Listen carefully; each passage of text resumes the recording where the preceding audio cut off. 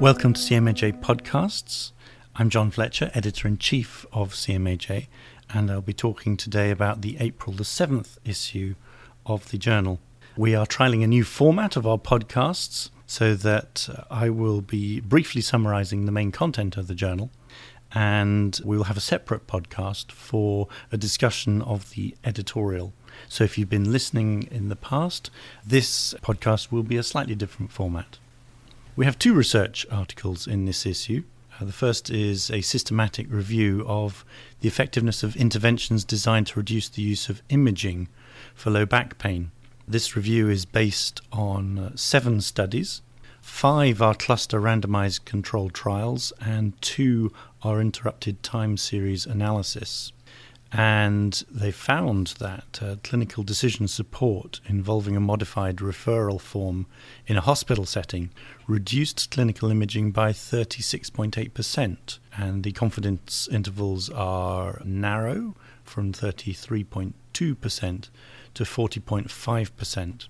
Targeted reminders to primary care physicians of appropriate indications for imaging reduced referrals for imaging by 22.5%. Slightly wider confidence intervals, 8.4% to 36.8%. Interventions that use practitioner audits and feedback, practitioner education or guideline dissemination did not significantly reduce imaging rates. Lack of power within some of the included studies resulted in lack of statistical significance despite potentially clinically important effects.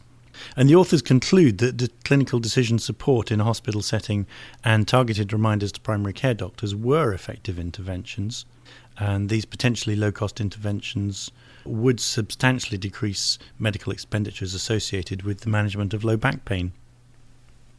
Our other research is slightly more theoretical, and it's about societal preferences for the return of incidental findings from genetic testing, clinical genomic sequencing.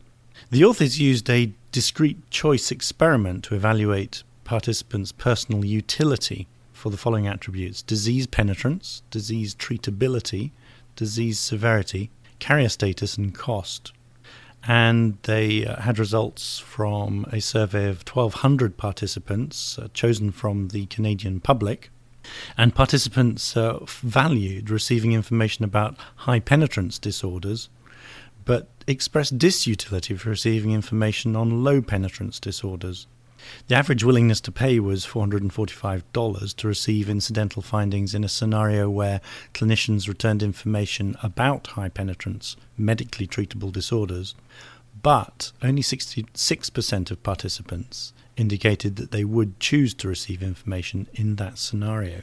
On average, participants placed an important value, $725, on having a choice about what type of findings they would receive, including receipt of information about high penetrance treatable disorders, or receipt of information about high penetrance disorders with or without available treatment. The predicted uptake of that scenario was 76%. And the authors conclude that most participants valued receiving incidental information about incidental findings, but that personal utility depended on the type of finding, and not everybody wanted to receive incidental results, suggesting that patients should be given choice about whether they receive information about incidental findings from clinical genomic sequencing. We have 2 commentaries in this issue of the journal. The first is on childhood obesity and is commenting on the guidelines also published in this issue. And the key messages from this commentary are that the primary care team can play a critical role in a whole system approach to tackling childhood obesity, that routine measurement of height and weight is important, but to be useful it must be well done. Children most in need are often most difficult to reach. And finally, primary care practitioners must be able to work within systems where effective behavioural treatment interventions are readily available. The second commentary is not linked to any other publications in this issue, and it is about making vulnerability visible. And this is to do with medical repatriation and Canada's migrant agricultural workers.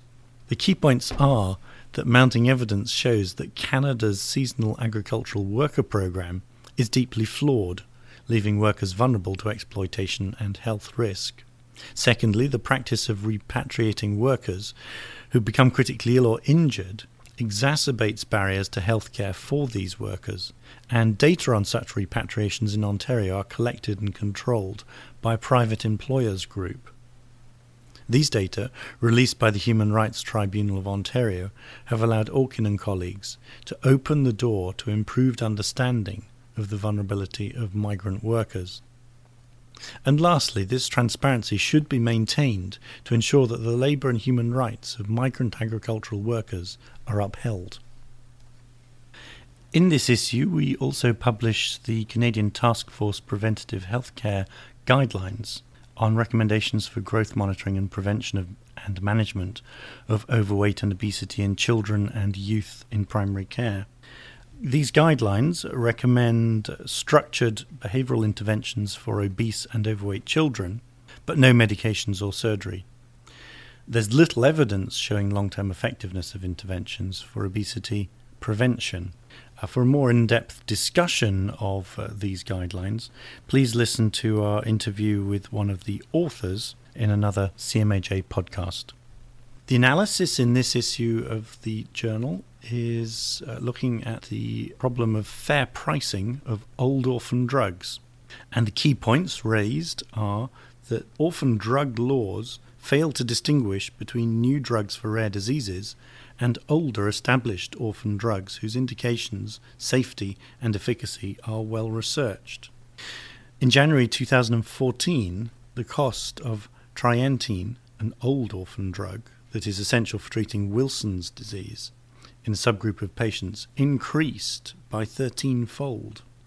In future, as high-priced treatments for rare diseases are developed, regulations should facilitate competitive access to older, unpatented drugs.